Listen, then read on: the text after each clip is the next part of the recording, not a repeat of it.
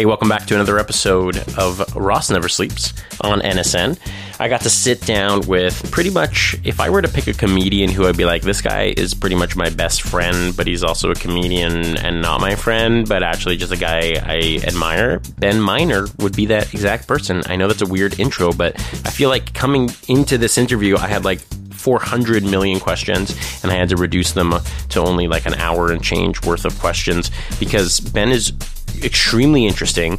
He's like the friend you want to hang out with, whether it's cooking a meal, joking around, you know, having a few brews or joints, whatever your thing is. Ben is honestly watching your friend do comedy. And I don't know if, to me, that sounds like a compliment, so I hope he takes that as one, because it's exactly what I feel like. Even when chatting with him in this episode, we got to talk about my favorite things, you know, food, comedy, working in Toronto, developing your, you know, national identity, and I think he's doing an amazing job. Ben doesn't seem like he's been doing it for over 15 years, but he's been doing comedy for almost half, if not more than half his life. It's impressive to, you know, talk to anybody that's been doing their craft for that long successfully and really having, you know, an impact on the scene. And Ben is definitely that guy. Ben, you know, deals with Top Comic, all the serious stuff. You know, he was on MasterChef. He worked on Kenny Hotz's radio show. The list goes on, and we touch on all of this stuff and more, because when you talk to Ben, you're just I was actually really impressed, because Ben comes off, you know, very light, but he's got an opinion, and he's very, you know, stern, and he definitely wants to say whatever he wants to say, and I admire that, because he's not wrong. I really don't really have any bad or negative press about that guy. The guy is absolutely hilarious, and I'm looking forward to see his career implode, and I hope he does that more and more in Toronto. Without further ado, it's such an honor to have this guy, Ben Miner, on the Never Sleeps Network on Ross Never Sleeps.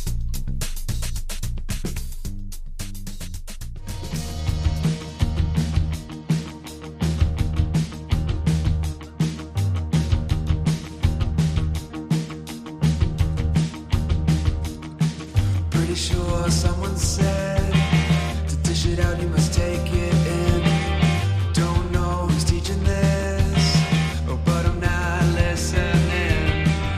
Well, thanks for coming, dude. No worries. Where are you coming from?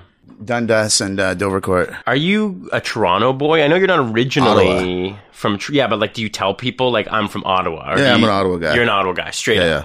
Because I know you're French-Canadian. Yeah, man. So, like, people are like, oh, you're from Montreal. Most people assume I'm from Toronto. Exactly. That's what I mean. Even when you admit to me you're from Ottawa, I'm like, no, you're from Toronto. Yeah. No, most people assume I'm from Toronto, and I don't know, I'm from Ottawa, man. And you're wearing a Raptors hat. Yeah, buddy. Where's the Ottawa basketball team? Exactly. So, where in Ottawa did you grow up? West End, Hintonburg, which was once a rough part of town when I grew up, and now it's basically the Ossington and Dundas of Ottawa. Hipster Central. It's hipster central in Ottawa. Ottawa has hipsters. Oh my God, yeah. Ottawa's so full of hipsters. Like 9-to-5er hipsters that are like working in the political by day, and then... Some, yeah, but there's like a cool little like subversive scene there. Cool entrepreneurs that are young and doing neat stuff. And both your parents speak French? Yeah. Your first language is French? Yeah, man. Yeah, all my education was in French up until college. Wow. Yeah. And then where did you go to school? For college? Yeah. Algonquin College. For? TV broadcasting. Okay. Same program as Norm Macdonald and Tom Green and John Doerr. So did you know going into this program, I'm going to be doing comedy like Tom Green, Ottawa, you know, representing? Well, I mean, I worked on Tom's show when I was like 16. Come on. Yeah. What did you do on Tom? All my questions go out of the fucking the window now. I was an intern at an animation studio when I was 15 years old called Lacewood Studios. And their first live action was Tom Green's pilot for CBC. And when I got there for my internship, the cubicle I was sharing was with Tom. Wow. And it was just pretty cool because this show was on Rogers 22 at that time, and I was already a gigantic fan. Yeah. And I couldn't believe I was sharing a cubicle with him. And it was just the coolest thing ever. Then I got to work on both seasons of the Comedy Network show. You can see me in the background of old episodes. I was the assistant director. And Phil? Phil, Glenn, Derek, yeah, all those guys, I man. love the cast. I Oh, love they're Tom. great. I'm a huge... Oh, Like, yeah. I had all his VHSs, and me and the guys would get together and just rewatch all his videos over and over and over again. Well, I mean, Tom was an innovator. You know, when you think of Tom, YouTube wouldn't be shit without his spurning a generation of comedians and just regular people to be funny and do ridiculous stuff. And I mean, his stuff was always more thought out than a lot of people would assume. But he definitely is one of the more trend-setting comedians of my lifetime. I would say mine as your lifetime, so I would agree with Yeah. that wholeheartedly. I think, especially now that he is trying to keep pretty consistent with what he's doing, just having a career, just kind of still being active, part of that shows the testament to the career that he always thought he'd have. I mean, like, he was an innovator, and now that he's kind of done innovating, he gets to do whatever he wants in, a scaled-down way. It's comfortable. It's in his LA home. Yeah, he's still innovating. You know what I mean? Like, who's ever done a show out of their house? I mean, I guess you're doing it right now. But it's not like live It's not or his anything. bedroom. Yeah. Well, no, but like the way he used the internet and Skype and He's getting amazing. a lot of people to kind of just be on his show without having to, you don't need, he's never been the type of guy that went by the right rules, went No. by any rules, but he always kind of just did whatever he wanted to do. And people are like, well, we get it. It's Tom. But like, Eric Alper, who works for E1, just, I know Eric. He's a buddy. yeah, Eric's great. He's got a show with us. he's- He's serious. He has a show on Sirius. Yeah. Okay, we got to talk about Sirius. I know you're a huge producer and host and member of the Sirius family. We're going to get to that. There's so much I got to ask you, Ben. Man, like we keep bumping into each other at shows, and Yeah, man. we have some familiar faces that are friends of both of us. But the fact that you're friends and worked with Tom, Eric's a great dude. We're Yeah. going to touch on Kenny Hotz after this. Oh, yeah. yeah. You've touched a lot of greatness, Ben, Yeah. and. With- Eric, not like physically. well, I guess know. in some senses. Yeah, you've shook all their hands. But no, I've been lucky. I've been around some pretty inspiring people. But Eric he just recently tweeted about Neil Young, Mm. and I've always said this about Neil Young. The reason the show you're on right now is called Ross Never Sleeps is a Yeah. takeoff Neil Young's Rust Never Sleeps. Cool. Just happens to use my last name. And he's an idol of mine, and it's like, the Neil Young way of doing things is you just do it for art's sake. You're an artist. People are going to love it. People are going to hate it. You can't please everybody. You do it for you first. And then people are like, oh yeah, we get it. He's an artist. Now I understand why this form of art is good, bad, important to me, important to somebody else. Tom Green's the same way. Oh, absolutely. And you've got to work on, when you were 16, how did you even get that job? It's just weird, man. I don't know. It never was preposterous to me to want to just go out and do shit that you want to do. That's And important. I don't know. Like, maybe because I'm an only kid and I got everything I ever wanted and my mom was super supportive. Like, before I was there because my original dream was to be an animator, was to be in animation. I was a pretty good artist, I guess, and my mom always supported that, and that's why I wound up at the animation studio. And then I was pretty funny, and like around that, I was always funny, but around that time, it started to like escalate, would be the best term. And I had a teacher force me onto the improv team, and then she's like, "I'm tired of giving you detention because you're not a bad kid." You're just bored. Yeah, usually you just keep interrupting, and I can't get through a lesson because you're making everybody laugh. So it's either you join the improv team or you get detention for the rest of the term. Like, I guess I'll do French Catholic improv. So, yeah, that's when comedy started to peak. And then I got this internship at Lacewood. And I guess I was young to get that even because I was 15. And everyone else there was an intern was like in college or like 17 or whatever. But I don't know. I got, I guess, like chutzpah or moxie. Like, if I want something, I just try to figure out how to get it. And I guess I gave a good interview and I got the interview at the animation studio. And then when I saw Tom, I just lost my shit. Oh, for sure. And I was running for student council that year. And Tom did all my campaign posters with me. And his producer, Marilyn Reed, who's a mentor and idol of mine, she really took to me. And when his show didn't get picked up by CBC, she went on her own and started up her own company and left Lacewood. And she took Tom with her. And she called me up one day and she said, "Ben, do you want to join the Gangrene?" And I was just like over the moon. I was 16. Wow. So all my friends are going to school and everything, and then I get to go to school, and then I was working on Tom's show. But you've been ingrained in this industry for More than half my life yeah. now. Yeah, I'm going to be 36 on Sunday.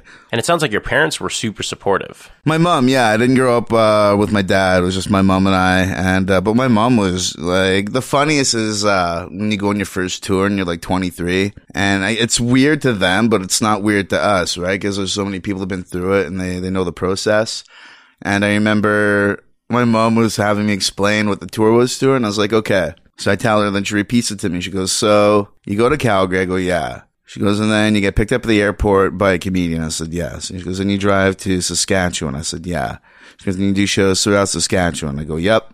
She goes, and you drive back to Alberta? I said, yes. She goes, and you've never met this person before? I was like, I guess when you put it that way, it's a little strange, but I know who they are, and they've got a rep. And I mean, I'm the new comic, so they're going to put me with a veteran that knows their way. And that's how it was back then. I guess it's how it is now. I guess I'm just a veteran. Of course. Yeah. Yeah. Who was the vet that picked you up? That first tour, I think that was Harold Proust that picked me up, and we drove to Saskatchewan together. That's a fun experience. Mm-hmm. You get to sit in a car on your way to work with somebody who's done this a million times, and you get to talk to them about your expectations. Well, it's just fun talking comedy with people. For sure. That's what why I it do is. this. Yeah. Like, I was really lucky. And the time I came up, like my class, and I refer to it as a class, right? In Ottawa, like it's basically high school to college, and I consider it like this is like I'm in my college years now, you know? And amateur night was like high school. And when I think of my graduating class from that Ottawa scene, it was me and John Steinberg and Jen Grank, Christina Walkinshaw, Casey Corbin, Steve Dillon, Dom Perret, John Dorr, Allison Dorr. Like, it was a pretty cool group of people to be around, and pretty easy to be inspired by everybody just fucking rocking rooms, man. Like, you look around and everyone has gone on to have a career. Just to finish your analogy, are you still in college, though, really? Yeah, absolutely. Like, you're still learning from your peers, in the sense? Well, I can't walk down the street without people knowing, like, nobody knows who I am. Right. I can't sell out a theater yet. Okay. I can't call my own shots, right? Okay. So maybe I'm post-grad. Post-grad. But I'm still in college. I mean, Sure. To that other point, I don't think you ever, like, stop learning from people. Sure. Because I think the moment you do, you become arrogant about it, and nobody knows everything about this. It's true, and I don't think a comedian with an ego is funny, and I think that egos generally, it's like a chicken before the egg kind of thing. What comes first? You have to get really successful for your ego, but if you have an ego already, doesn't that hinder your success in a lot of ways? Oh no, there's examples of people that make it work. When you do it right and you do it over the top, like Daniel Tosh. I mean, tell me that guy's not one of the funniest human beings alive. He's a bit. It's a gimmick. Yeah, but not everybody's going to pick up on that. They're just going to see that as an arrogant dude and just still think it's funny. Mm-hmm. And it still works because he's a funny dude and he knows how to write a joke and he can deliver a joke. But I mean, I don't think there's any real rules to it other than be funny. You know what I mean? Because every time I think I got it figured out as to what I don't like, I see somebody prove me wrong.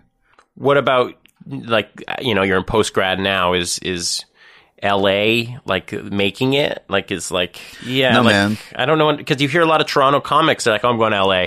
Yeah. Bye. It's well, Toronto. That's cool. And I mean, I wish them all the success in the world, and there's a lot more opportunity there.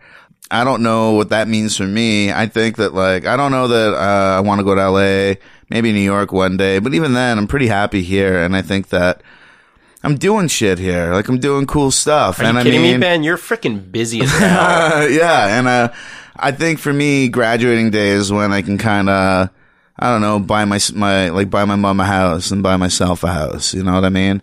Because that's like a point when if you've got like money for 2 houses that you don't need, then you're pretty good. Then you're not taking any shitty gigs. Where are you buying your mom a house? Ottawa or Toronto? Ottawa. Yeah. No question. No hesitation. I like the buffer. Oh man, can I tell you? I was just talking to a friend today about the parental buffer. It's like how much like a 4 or 5 hour drive gets you out of so much responsibility. People figure out a lot on their own as a parent when they realize how far away you are. Anyway, enough about my problems. Where are you from? I'm from here. There you I go. actually grew up in Thornhill. There you go. So I'm a 905er turned 416er. Boom. But I've always wanted to be a Toronto boy. I've always been a city boy. I'm not a suburb guy. I need to like walk out. I need to be like, hey, I'm interviewing Ben.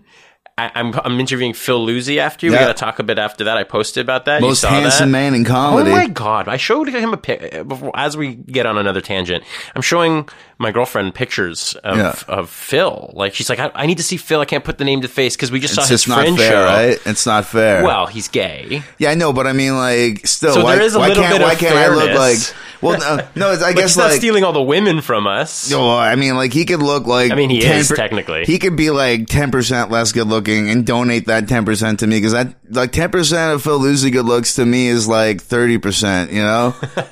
And nobody'd even notice because he's not good looking. So Yeah, he's like just- the U.S. dollar of good looks. not fair. And we're the Canadian dollar of That good hair, looks. that hair He's is got just- everything. I'm showing her pictures, and she's like, "Is he Arab? Is he got this Middle East thing going?" I'm like, "No, I'm pretty sure he's Italian." Yeah. He's just Not beautiful. fair. Not He's just fair. got perfect jawline. Hair growth Oh is yeah, perfect. I got a beard. Let's just compare ourselves to Phil for the next hour. Oh, I feel crummy enough, Alex. But I was saying I'm going to be talking to all these great people. It's a Monday night. I just want us to chill. Where do I break from me talking and listen to some comedians? And I can just post on Facebook, where's the show tonight? Yeah.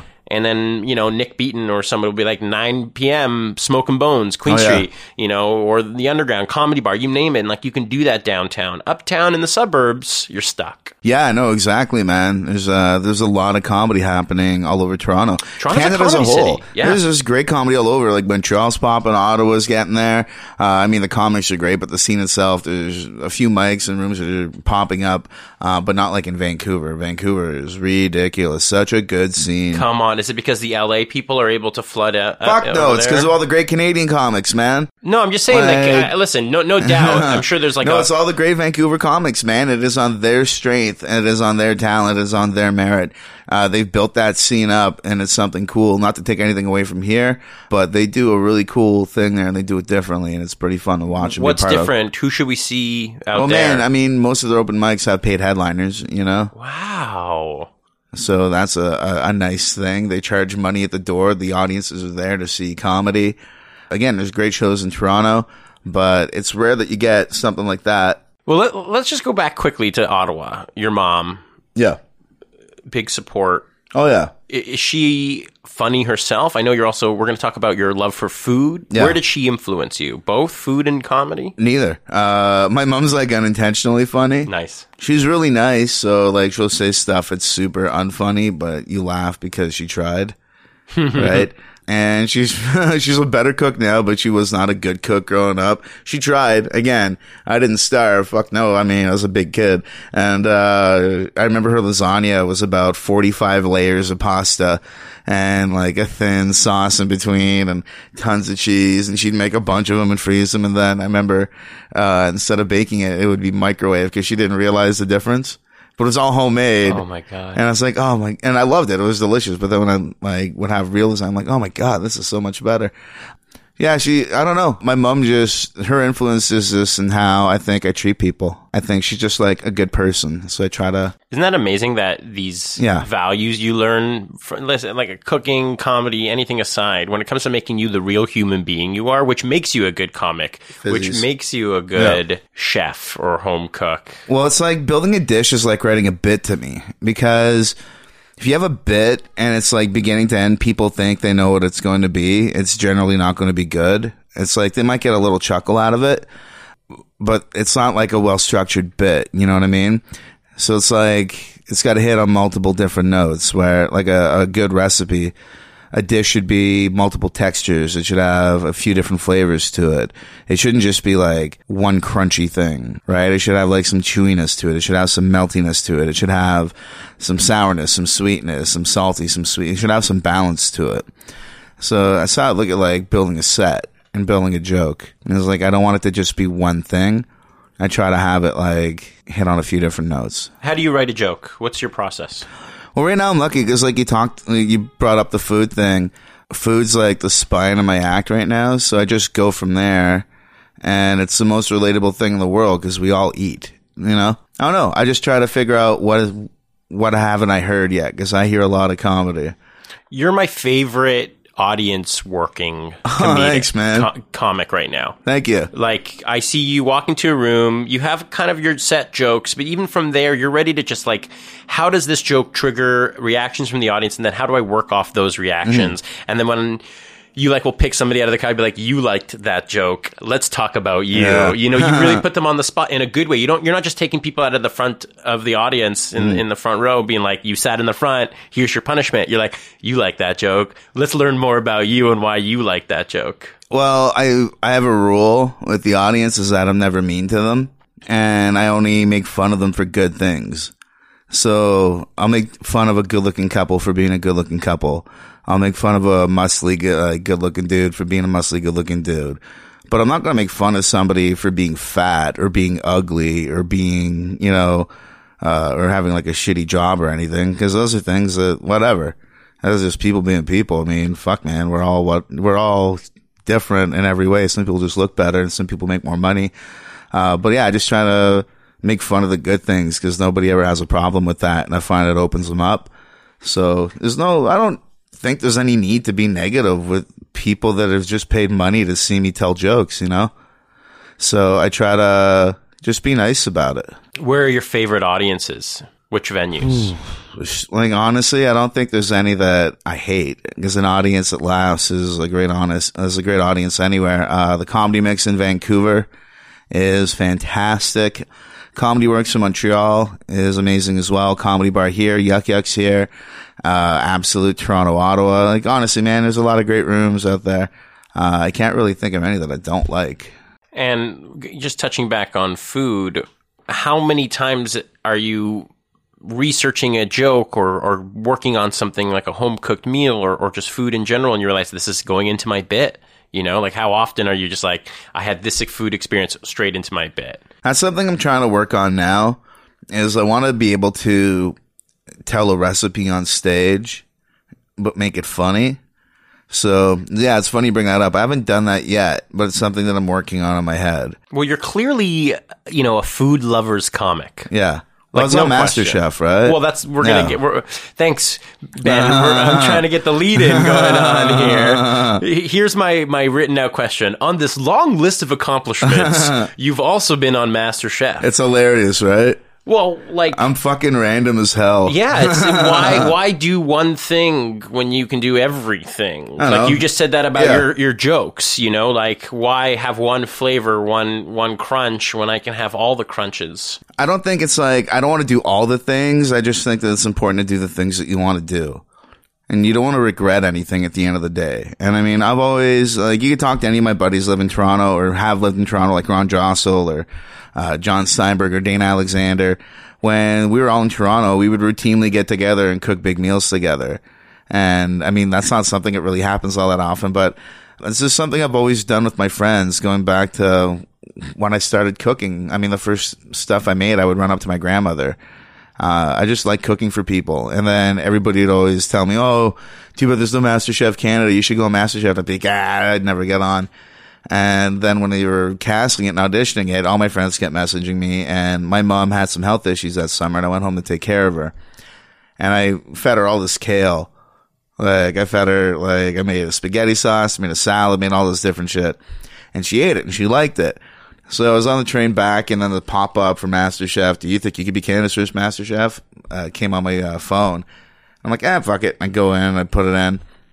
And then under why do you think you could be Canada's first MasterChef, I wrote, I just made a stubborn French-Canadian lady eat kale 4 days in a row. That's pretty good. So then I'm doing Dan Gallia's Garage Show a few days later. Favorites. It's a great show. Yeah. And I'm on stage, and I like to talk about shit in the moment too, like whenever, I don't know, every now and then. And I was talking about having applied on the show, and I thought like the whole kale thing was funny, and I thought I'd make like a funny bit. So I'm telling the joke and about applying to MasterChef, and it turns out that one of the casting associates was at the show. Come on. So she went home, went through the applications, and she's like, holy shit, he actually did apply. Called me for an interview, and I was funny, and I got the audition. And then I made milk and cereal, and I got on the show. What do you mean you make milk and cereal? I made almond milk from scratch, and I made the flakes, and I made the clusters. Wow. As your audition. Yeah.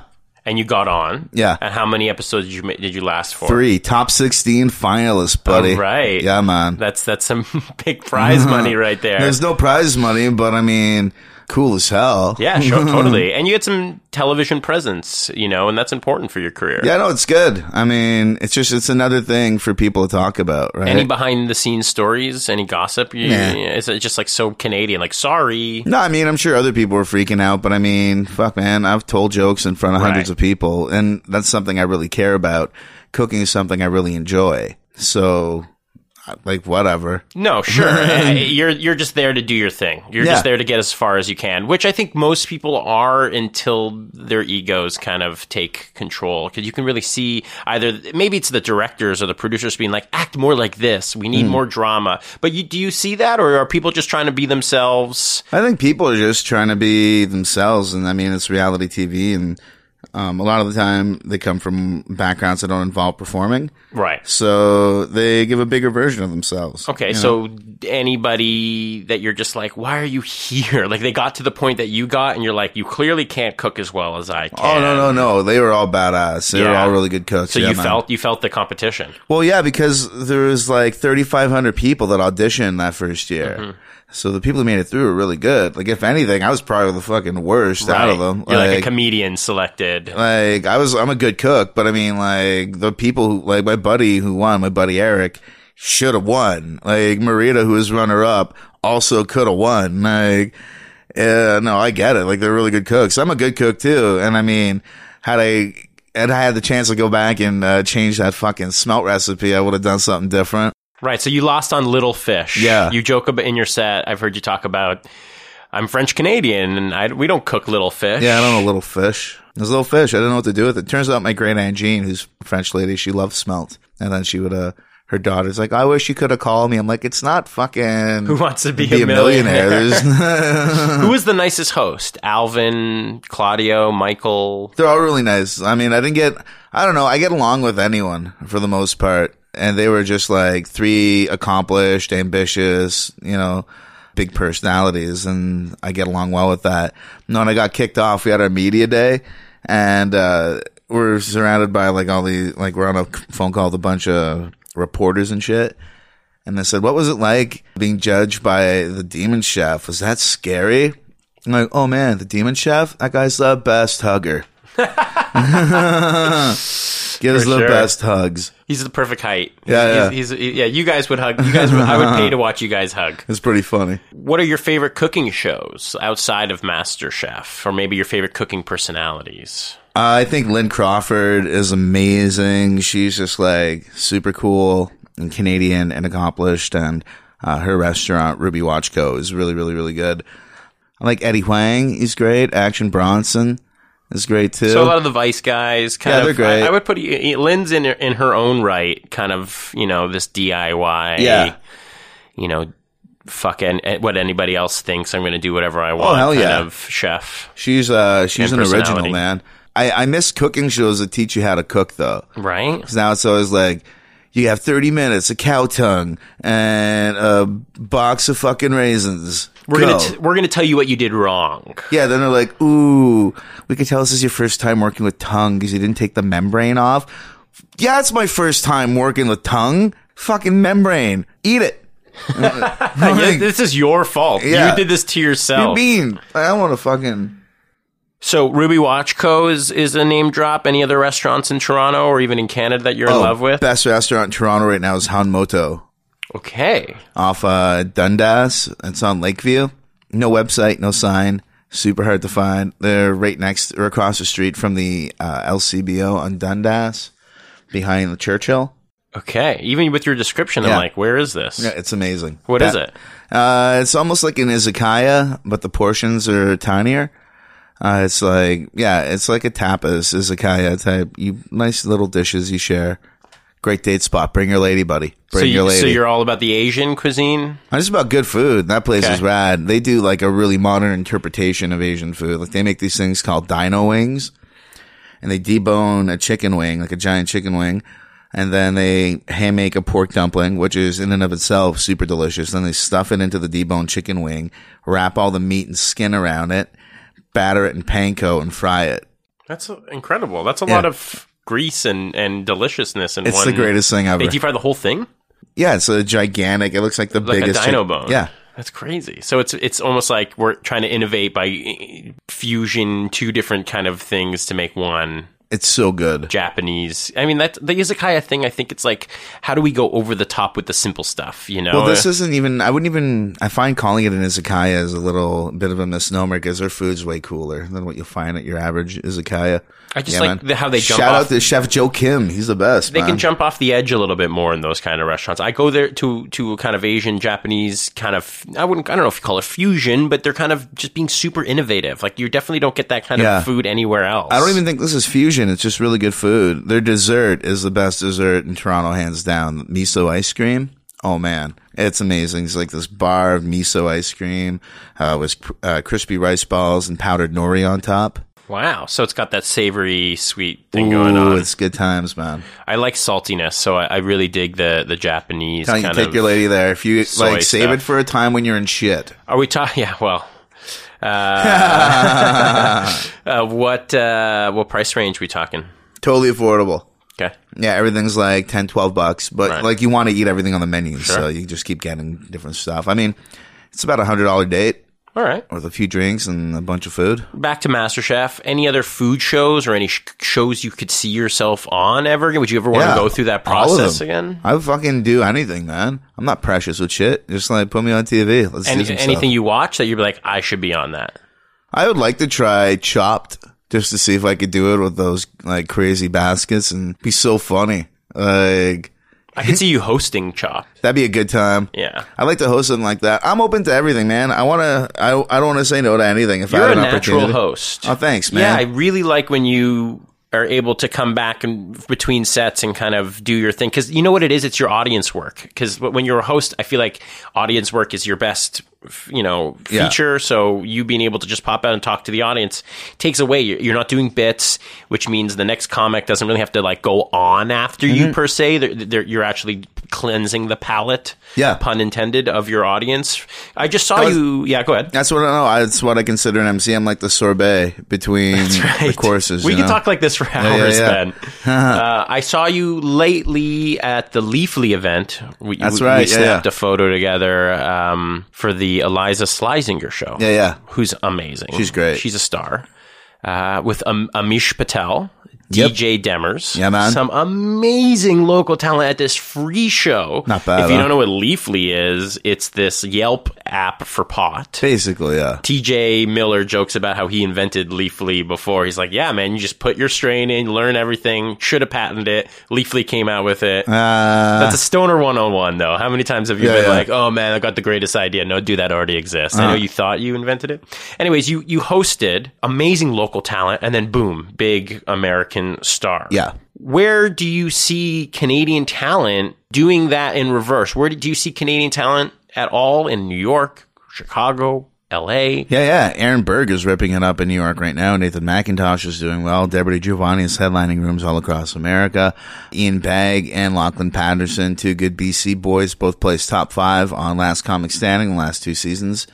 Canadian comics are ripping it up. Dan Guterman writes with Dan Harmon, Community, and I believe he's writing on Rick and Morty as well. Dan is a fine Montrealer. He used to do stand-up once upon a time. There's many, many, many examples of Canadian comics doing great things, but I mean, there's only so many of us, right? So, yeah, I just think that we just got to get over the whole freaking out over Americans thing every now and then, because I get bringing Eliza in because it gives me and DJ and Amish a bigger stage. And Eliza packed that place, man. Like, I can't pack that place. I'll get there, hopefully. But it's by no one's fault right now that I'm not there. I don't feel that way. It'd be nice to get government support in terms of like subsidies and grants and shit. I just think there's not that many of us. We're a country of 30, 35 million people. And that we have this many people that are rocking it in the States, I think is pretty impressive. And then we aren't even touching on Catherine Ryan. Do you know who Catherine Ryan is? No. See, it's a damn fucking shame. Canadian girl living in the UK. She's essentially Amy Schumer there. Where's she from originally? Toronto. Or no, actually, I think up north in northern Ontario maybe. But I mean, she lived in Toronto forever. And she couldn't be a bigger deal. Like, I'm talking 5,000 seat theaters, 40-foot posters with her face on it. Huge deal. How come we don't hear about, not even just about her in particularly, but the fact that that success is available and achievable? I would like for it to, here's my thing. My main complaint is that there's no attempt to try to sell the product abroad, right? I mean, I think that there's real opportunity there to create a Canadian brand in terms of humor, like on Netflix, because you like British comedies, that type of thing. I wish there was more foresight and investment in people in terms of making, like Catherine, if she was able to blow up there as big as she did, it's a bunch of factors. We just don't have the population in Canada to allow for that level. Like, she's a huge fucking deal. Short of moving to the States, but I mean, it'd be nice to be able to stay here and do more. And I want to see more happen here that we could sell.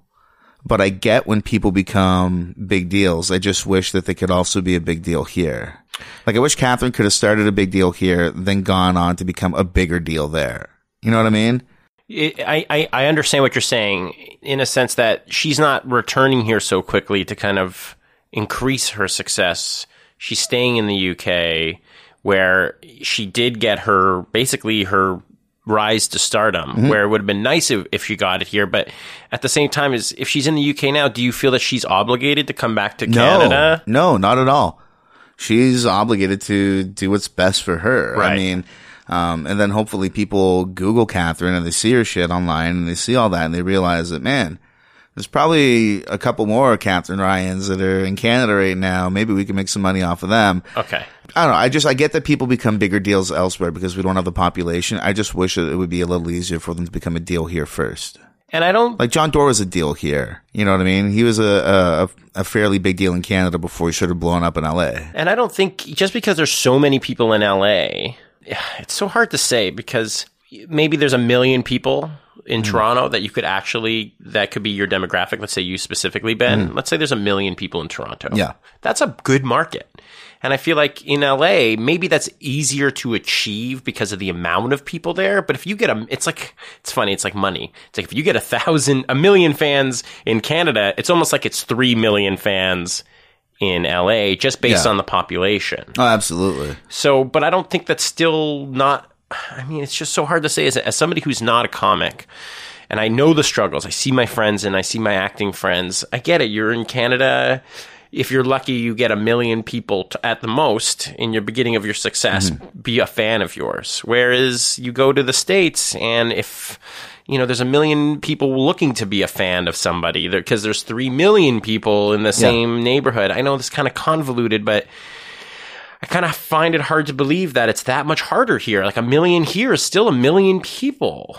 Yeah, but we're spread out, man.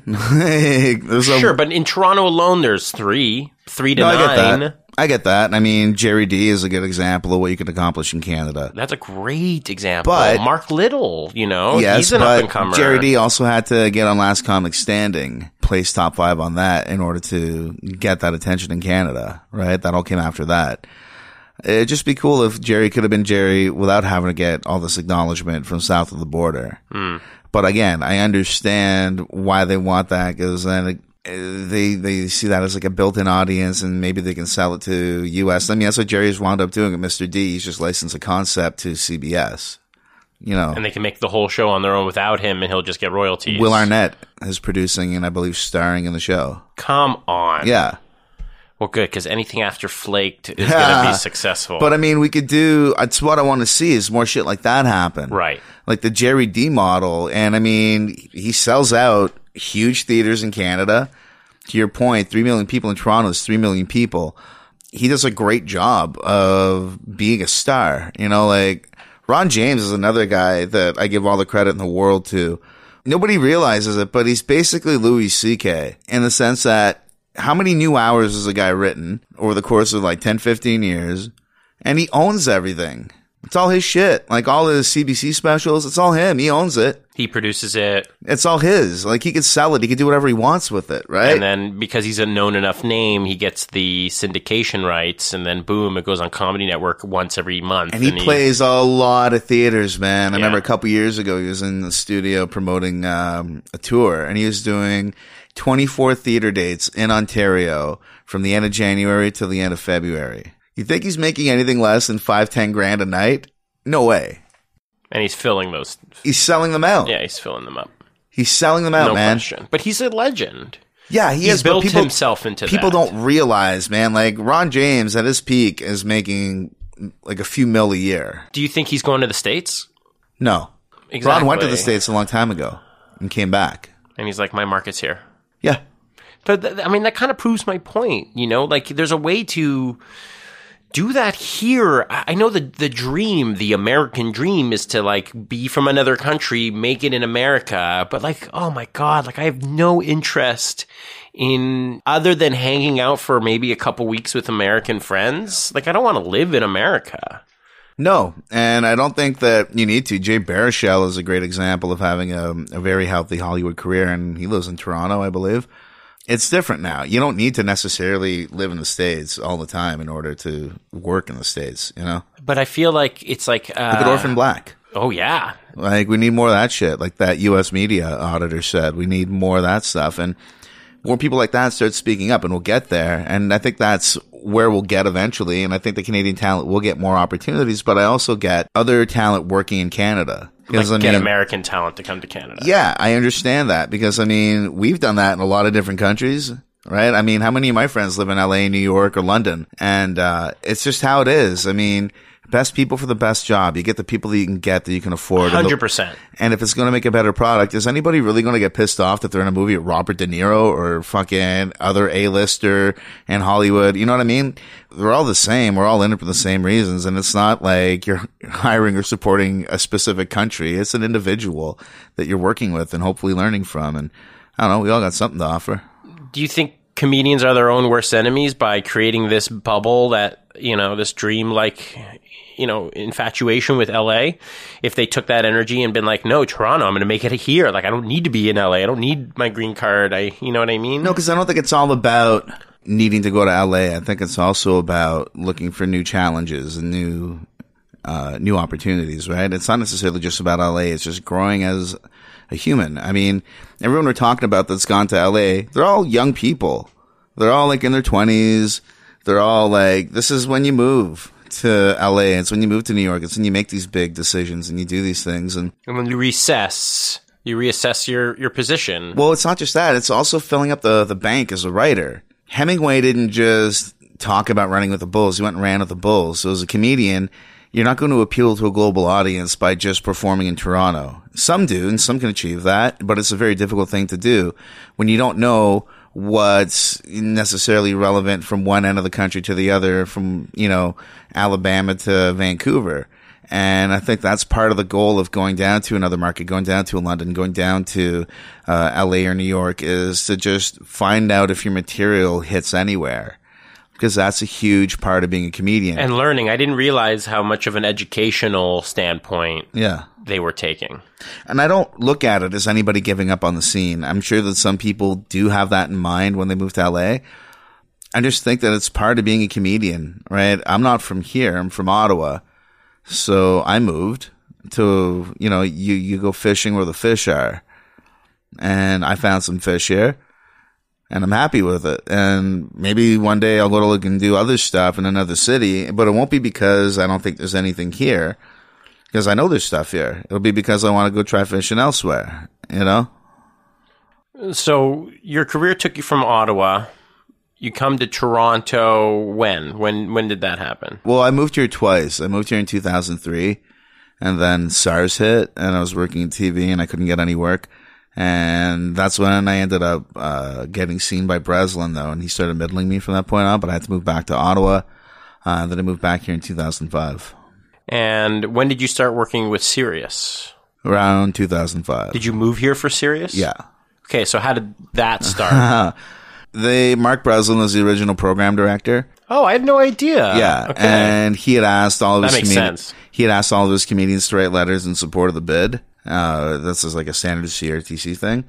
And I wrote a letter in support of the bid, but because I was living in Ottawa, right across from Hull, I also requested to speak before the committee. So I gave a speech, and it was pretty funny. I was supposed to talk on a Wednesday, and everything ran really long. So I got bumped to the Thursday, and I remember opening up my speech with, I haven't been on TV, you haven't heard me on the radio, you haven't seen me at any festivals. If any of you recognize me, it's because I've got the same suit I had on yesterday.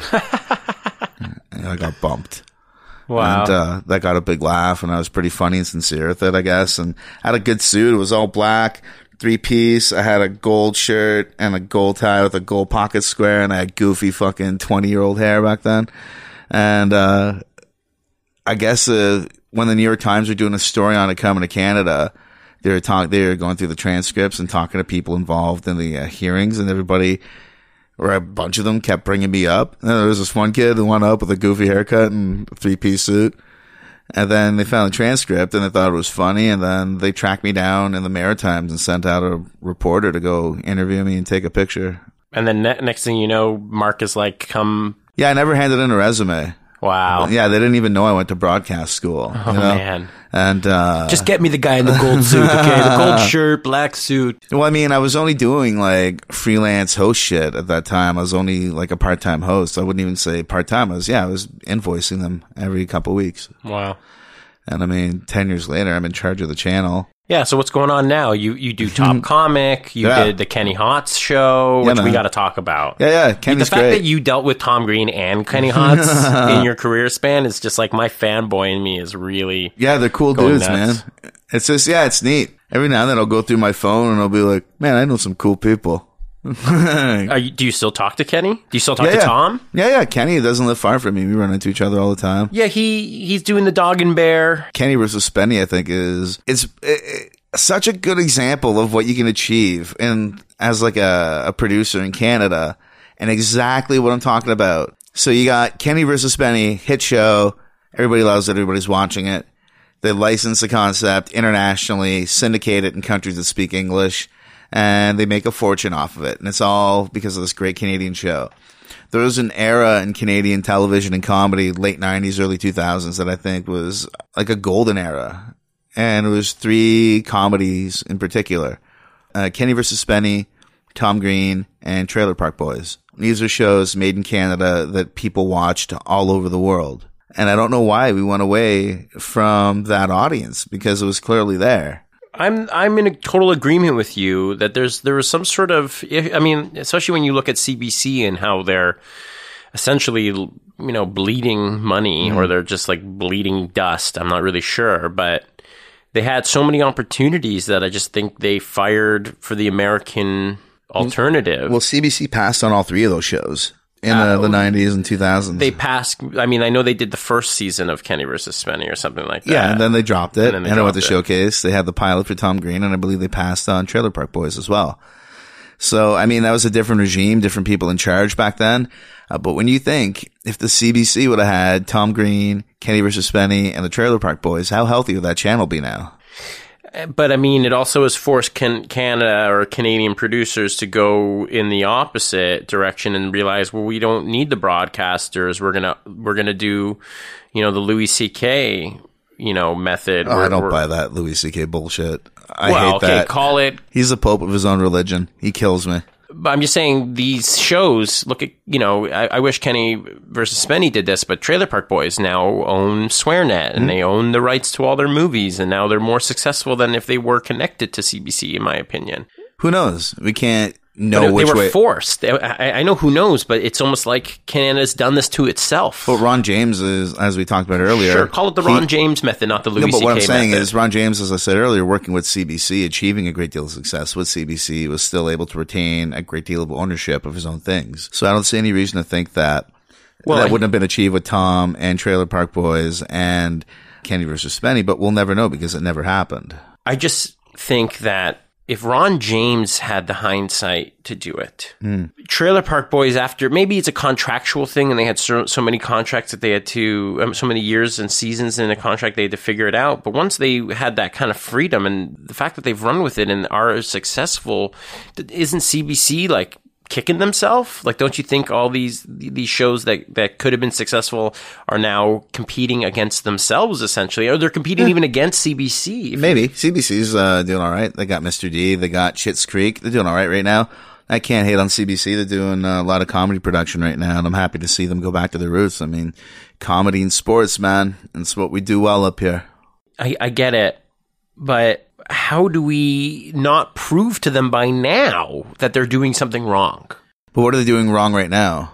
Because I get what you're saying in that when we both agree passing on those 3 shows is a mistake, but Schitt's Creek and Jerry D in particular, those shows are well produced. They look amazing. They've sold abroad. And I don't know for Schitt's Creek yet, but I think that there is talk that it's selling abroad, or may have already. They're streamed. They're available on Netflix. They're shows like you're talking about. They're available to everyone. Can we honestly talk about Schitt's Creek? Yeah. Do you like Schitt's Creek? I think it's definitely got potential to get better. I think it's got its moments, and I think that Seinfeld wasn't all that good its first year either. Oh, man. That's just like saying, I don't know. Anytime you go to a restaurant that you had a bad meal at, do you go back the next time and be like, well, Seinfeld's first season was bad? Well, it depends on who the chef is, man. I mean, how much you really don't want to give Eugene Levy any credit? Catherine O'Hara, 2 of the greatest Canadian comedians. I don't think that they would ever associate themselves with a garbage product. I think that it's going to find its stride. It's got an audience, which is going to allow them to find their stride because it'll give them time to do it. But I think if anybody should be given freedom to get better, it's literally like 2 of the greatest comedians that have ever lived. They're legends. Do they need to do this show? They don't need to do anything, but they're doing it because they clearly want to, right? Like, I think that's the coolest part about it. Neither one of them needs to do anything here. And they're doing something that, we're talking about, you asked me earlier, does Catherine Ryan have an obligation to come back to Canada? No. Catherine has got an obligation to Catherine and make Catherine into the biggest deal that she could possibly be. Eugene and Catherine O'Hara have done that. They're living their life now, and part of their life they want to do this. And one of the things they want to do is come back and make a great show in Canada. So I don't think they'd be wasting their time throwing their amazing reputations in with a product that they don't think has got the ability to go down as a really great show. What I think about Canadian television in general is it's hard to hurt your career. I feel like any time that Canadians put out Canadian content, no one's ever like, oh, they were in this, it didn't do well, therefore they're a bad actor. Once you're on Canadian TV, you're on Canadian TV, right? Like, it's what it is. How many commercials do you see with the same face over and over and over again? It's the talent pool and the casting people and whatever it is. There's not a lot of us, and there's not a lot of casting people, and people like who they like. And I mean, there's a while back where Mark Ford was in every other commercial you would watch. Darren Frost had 1 million commercials back in the day as well. It's what it is. People they get a lot of bookings, and it's not because anybody else isn't good. It's just they're doing a good job and somebody's taking notice, and every director likes to work with the same people. I mean, you look at big film directors. Quentin Tarantino generally has the same people that he likes to work with. Well, I mean, Catherine O'Hara and Eugene Levy are a perfect example. Exactly, right? So, yeah, it's what it is. There's not a lot of productions and there's not a lot of casting people. And when you find someone you like, it's easy to work with who does a good job. There's no reason to not go back to that person until they're so exposed that you can't use them for everything that you want to use them for. And that's what happens in Canada. It's not because there aren't funny people. There's just not that many casting people. No, it's true. And it's like, I wanted to ask you, like, what's Kenny Hotz doing now? I know Vice is talking to him. Vice Canada seems to be trying to get a whole bunch of you guys to do more stuff for Canadian content developed by Canadian producers. I think Kenny's always doing stuff, man. He's, he did that cool shit with Vice. And I think Derek was a part of that as well. I think I saw Derek Harvey there. I don't know what Kenny's got planned next, but I know he's got something planned. I mean, he always does. Yeah. Always does. You have to. I think that's the Canadian mentality. Like Catherine O'Hara and like Eugene Levy, they're like, we got to not even just stay relevant in the minds of their audience, but just in themselves kind of have to feel, they must feel this need to be a part of, the culture. It's how I am, like, with my day job, because, I mean, I'm senior producer and programmer for a 24/7 Canadian comedy channel. It's a big job, but I go out and I hit the mics, man, because I want to, because I need to, because it's something that like gnaws in me. And that same thing with Kenny. Kenny needs to create. Kenny's been a creator his whole life. He was a photographer. He fucking worked on Ninja Turtles, man. The Michael Bay one. No, the original Ninja Turtles cartoon. As what? I forget what it was, but he worked on it. Crazy. Yeah, like he wrote on South Park. Kenny creates, so... No, for sure, yeah. You get that gnawing thing in you, right? Where It's like Tom. And Tom is doing stand-up now, right? Where, I don't know, Eugene and Catherine, they always, like, they get their big paydays with the things that probably aren't the Christopher Guest movies. But they go back and do the Christopher Guest movies so they can work together because that's what they want to do. And you work hard at doing other stuff so that you can find, at least for me, I just want to be in a position where, like, I'm always with people I like or people I want to like. And that's clearly what they're doing. They're like, oh, Catherine O'Hara's do it. I'm in this. You know, this is the element that I want to be in when I do anything. And when I'm not in a situation that affords that, I want to be financially compensated, and I will be the nicest, most polite person in the world so that I can go back to hanging out with my buddies. You know what I mean? You already are, Ben. That's why, I mean, you treat me like a friend, and you barely know me, and that's always why I've been a big fan and wanted you on the show, and I actually wanted to talk about you hitting the mics and having a 9 to 5 and doing all this for Sirius. But you're doing more than just hitting the mics. You're doing cooking and comedy together. You've been doing a few. I do that every now and then. Yeah, at the Depanneur. Yeah, mostly at the Dep, but I've done some in like Muskoka. I think we'll be doing some in Montreal in September. Yeah, it's cool, man. It's season comedy. I cook for my audience and I do a show. That's what's it like, you know, like doing your act while you cook. The next one, by the way, is July 10th. Yeah. At the Depanneur.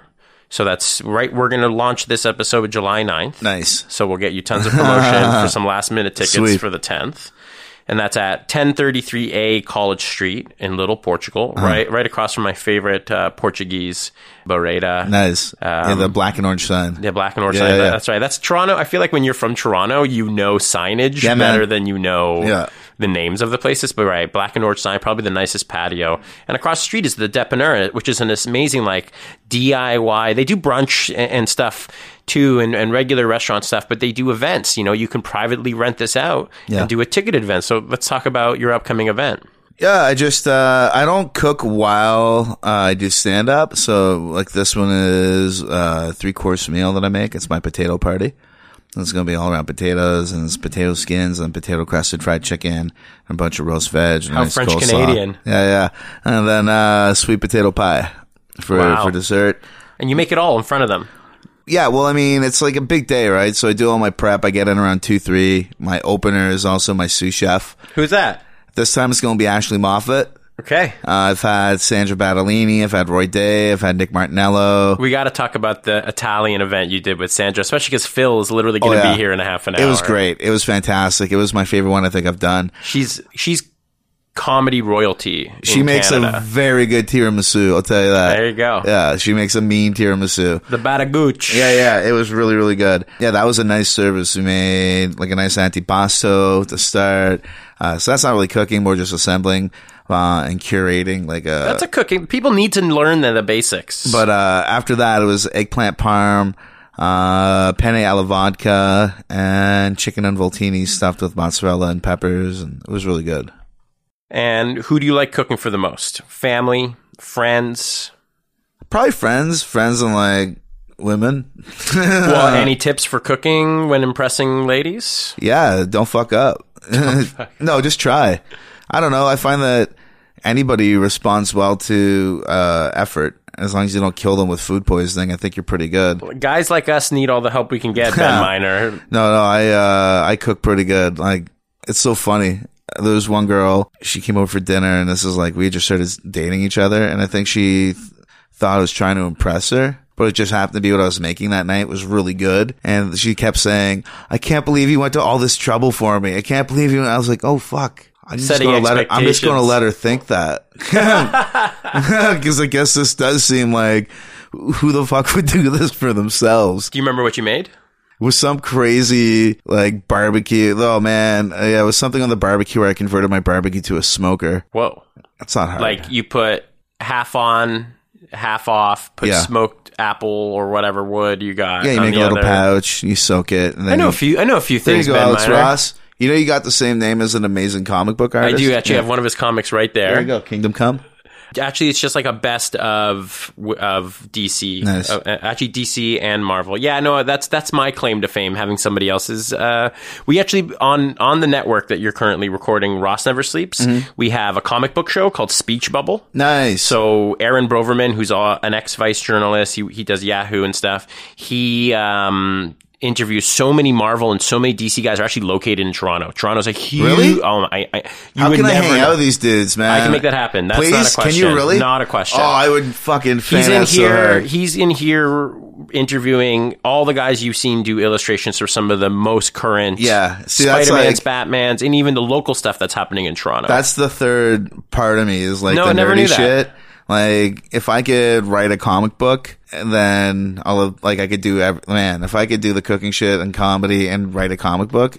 well, they all have That'd be comic over. in it. Yeah. And, Well, I mean, I've been reading comic books since I was a kid. And I mean, I remember my grandmother giving me French Catholic comic books, St. Francis of Assisi and shit, because she knew that I read the comic books. And maybe you'll read about Bible stuff if I give it to him in comic book form. wow. Yeah, I eat that shit up. I'm a big dork. I'll hook you up with Aaron Broverman, Speech Bubble guys. Oh, man, I'd lose my mind. Dude, he literally talks.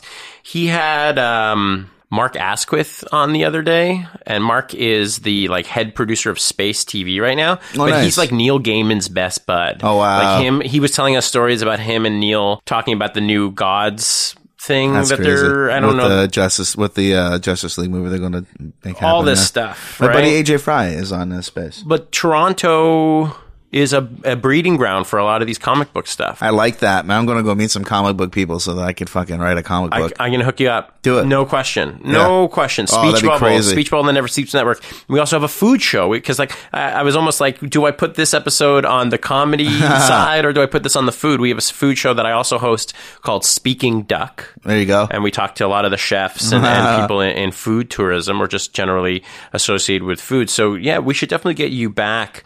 You know, if you're looking to do one of Just the... give me the whole network. I could just be Yeah. on everything all the time. Just let me know who you want to meet and who you want to talk to. But I know we're coming to an end here. I could talk to you forever. Nice. Because I feel like you're just my type of comedian, and I'm interested in anything that has to do with food, comedy, you know, just the ability to mesh things well. It's not very easy. You must love things separately to be able to bring them together as eloquently as you do. Well, thanks for saying that. For me, it's like, I think that when you're a comedian, I've been doing stand-up for 17 and a half years now. A long time. Like, my comedy career can almost vote. Doesn't feel like it, though. I feel like you're still so freaking fresh. Oh, thanks, man. It's because I love it, right? Like, it's too much fun. Like, I don't get people like that have been doing this for a long time and don't write new jokes and hate it and they show up miserable. And comedy's giving me everything. And it's awesome, and I have a good time doing it. And 17 and a half years in, you know, like, I forget where I was going with that. Just being able to combine your Oh, yeah. loves. So, like, you do it for, like, a long time, and then I think that's where the bitterness can set in if you don't find a way to take your comedy and apply it to something you love other than that. Because I get a lot of pitches, like, for radio shows and shit, and it's always comedians talking to comedians about this, comedians talking to comedians, comedians talking to comedians. And I think that you take your comedy and you apply it to what you're passionate about. And there's so many great examples of that. Like Roseanne Barr, her sitcom was about her family, and it was the most relatable sitcom, and her comedy was about her family. And then she took those two things and put them together, and you had a show. Tim Allen, the whole grunting man thing, he's a car guy. He likes all that shit. And then he managed to create a character that fit within that, and it worked. I mean, Seinfeld gave hope to every comic with the dream of a comic show about a comic doing comedy. Finally, I don't have to branch out to something. Yeah, and I love Seinfeld. It's an amazing show, but I just think that it's been done. I don't think it's likely to have another show like that. So I think when you've been doing this for a long time, or even not a long time, it's important to find something that you could take and apply your comedy to. And it sounds like the Depanneur, these events you're pulling on, or wherever you're going to host them, this seems like it could be an extension of your career. Like you're looking to really push this as something you should do, once a week, once a month? Maybe. I mean, I would be opposed to doing a corporate for a shitload of money once a month. That'd be nice. Again, this is July 10th. We're airing this July 9th, so it's tomorrow. Get your tickets. Where do they get their tickets? I think just like the Depaneur's website. The Depanneur's website. Just go to my Facebook, facebook.com/Ben Miner. That's MINER. ER. So now that we're doing social, I'm going to do a quick lightning round Okay. of questions for you Okay. before we get you out of here. So let's get all your social media out of the way. All right. So Facebook, Ben Miner. Ben Miner, Twitter at Ben Miner, Instagram. I just started it not too long ago. There's barely anything up there, but I'll be putting some more shit up there. And that's a Ben Miner as opposed to the Ben Miner. Okay. Because that's just arrogant. Well, that's a good tip for people trying to figure out how to get their name in there and realizing it's taken by somebody else named Ben Miner. Hey, don't be a the person. Who the fuck are you, right? Who you think Or I you love are? when it's like the real Ben Miner. Yeah. My buddy Dan always puts the original in front of stuff. He's smart. All right, lightning round. I always like to throw in a lightning round when there's somebody who I can't have forever. And Okay. I need to just like throw in all the questions I've ever wanted to ask All them. right. All right. Here we go. Ross Never Sleepers. Ben Miner's lightning round. Cocktail, beer or wine? Cider. Okay. Grilled pork chop or grilled chicken breast? Pork chop. Favorite vegetable? Oh, right now, it's got to be potato. It's the greatest, most versatile food item in the history of humankind. Straight white Yukon? All potatoes, man. I like Yukon personally, but all potatoes. All farinaceous tubers. Favorite pre-show food? I don't like to eat before shows because I'm always like, I So don't all like, day you starve? No. I mean, I'll eat like lunch, but then I won't eat before the show. So I don't even know. I don't really take it into account because I don't like feeling too full on stage. And then I'm also an unlucky eater and I'll generally end up spilling shit on my shirt. Oh. And, but And after the if show. you're wearing a gold shirt, Yeah. You spill can't on do that unless you're spilling mustard or something. Well, my next question before you get ahead of me, favorite post-show food? Oh, shawarma. Really? Shawarma plate. Where's like a good shawarma College plate? falafel. Not even wrap plate. College plate. falafel, Ossington and college. The best shawarma and falafel in the city, hands down. Everything's handmade. They don't fuck around. That's a big deal because, like, I feel like with all the shawarma and the Lebanese and all the Mediterranean and Jewish and Israeli, They're not even any of that. They're Albanian. Wow. They're a nice Albanian couple. The guy looks like Robert De Niro. Second De Niro reference this episode. And Just for you, those counting at home. And when you order falafel, they actually pack it in front of you and drop it in the fryer, like it's made fresh. It's Oh, I none of love this that. reheated. Yeah. And there's a little bit of mint in it, and That it's happens so a good. lot. The preheated falafel balls. I hate that. They'll fuck with me. No, You know I what know. mean? And it's like they act like we don't know. Maybe the average person going in there doesn't know. I know. Yeah, like there's no crispiness to it, man. I know the difference between something that was right out of the fryer and Right. something that's been sitting in a pan. You seem to be an Italian fan. I like Italian food. Yeah. Favorite Italian restaurant in the city? I like Giorana's really big really nice restaurant, also known as the Nose. Right, in Leslieville. Queen East. Yeah, that's a good one. I also like the Vivoli on College for like old school shit. Cool. Yeah, they got a really nice antipasto platter. You don't hear a lot about Italian restaurants left in Little Italy that are fun anymore. That are Yeah, I'll just give kind them of- a shout out. I like the Vivoli. Nice All little right, joint. all right. Yeah. Do you brunch? I guess. I mean, I eat. So I don't like dedicate. No, I don't brunch. There you go. I love that metamorphosis. That was amazing. I don't make a big deal out of it. I know. There's a reason why I didn't ask what's your favorite brunch spot. Yeah. You either do or you don't. Yeah, no, I mean, it's like I don't brunch. I just I say don't brunch. late lunch or Okay. late breakfast. I don't know. It's like fucking midday eating, man. I feel like you like to go to bed late and wake up, and then that's your first meal, and then maybe you'll have lunch. I don't eat much during in the morning. I'll have like 2 pieces of toast and then like have a big meal at night. But yeah, What goes on that toast peanut butter. all the time? All natural or like creamy craft? I don't know. I get it at the cafe next door. And I always feel bad because the dude over butters my toast. Like there's way too much peanut butter on it. Like way too much. There's like 2-3 tablespoons on each slice. And every morning I've got this ritual. I got to scrape off all the excess peanut butter so it doesn't melt and drip all over my Right. shirt. And also it's gross to eat a mouthful of peanut butter. It's true. And it's just like, do I give this guy shit? He's doing you a favor. Well, no, he's like, telling he's not doing me a favor. I'm paying him to toast my bread and butter, and I'm Sure. getting at the cafe. But I'm like, do I really give the cafe guy shit? Like, do you have it in you to tell somebody you don't know how to spread peanut butter on toasted Well, bread? I hate to break it to you. He's actually an avid listener of this show. Huh, maybe he is, and he sees that I'm coming from a good place. Because he doesn't want to spill it on his shirt, my friend. Yeah. Best bar without comedy. See, I'm all about my neighborhood. I don't like leaving my neighborhood. I like Opera Bob's on Dundas near the Lakeview. Hey, that's your neighbor? You are Yeah, big man. Aussie. Like, I don't drive, right? And everything I do, like the studios in Liberty Village, I live at like Ossington Dundas, comedy bars, there's a Bloor in Ossington. All my friends live around there. Like Toronto might as well just be like 10 square blocks to me. I'm the same way. I mean, I rarely go north of Dupont or Bloor. I barely go west of Dufferin. I barely go east of maybe Yonge unless I'm going to the Underground Comedy Club. It's the only reason I'm ever in the Literally. East End. Yeah, same. Yeah, you were at that show too the other time, the Scott show. Oh man, that's right. I just saw you. Was it last Thursday? Thursday at Scott Thompson. Dude, you and John Stein being able to pay $15, and shout out to Joey, because if you go to any of her shows in the previous days leading up to that, she'll give you a half price. Oh, wow. Yeah, that's not really that. Like, if you're listening to this show, you're pretty much as exclusive as the people going to these events. So, shout out to the comedy clubs that really care about the fans, the Underground. Like, we pretty much talk about them a lot. That's like my second home. But That's great. it's because of that place that I can talk to you. How many places can I go to a comedy show and actually approach you and feel okay about it? Only because you're already in the audience, you're drinking with us, you're smoking with us. I feel like Yucks especially are absolute kind of put up the Wizard of Oz veil on purpose because they want you to kind of feel like, these Maybe, are but comedians. we're always happy to talk to people. No problem. Yeah, The yeah. comedian. I'm not talking about the comedians. The clubs themselves it's the are club separate. themselves, Yeah, how they're yeah. built. How they're built. No, I get that. As soon as you're done your set at Joey's at the Underground, you're back in the audience Yeah, man. almost. You know what I mean? And Yucks, you go behind a stage essentially. We lose you, and I never get to interact with you. Yeah. I get to walk in.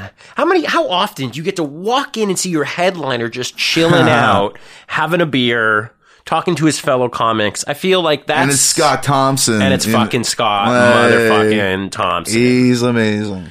And I love that he's recreating himself. This is a whole other conversation for another show, but yeah. Everybody do yourself a favor. Go watch Scott Thompson. And he's killing the clubs right now. He's killing festivals and everything. He's about to blow up like a second time. People don't get it. They're not going to see it coming, but he's going to, he's got a second life as one of the great stand-ups of his generation.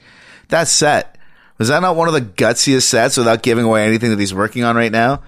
Holy fuck. I've seen him a few times leading up to that, and I think he's finally found his voice. I'm the biggest pussy in the world next to that guy. Like, holy shit.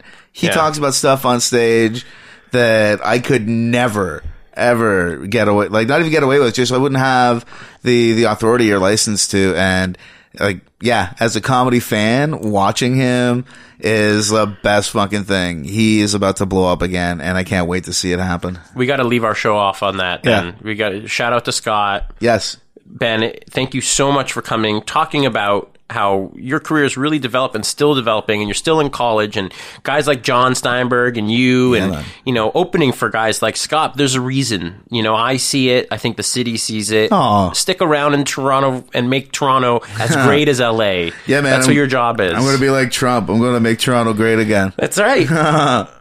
Thank you so much for coming on. We're going to see you tomorrow, July 10th at the Depanneur.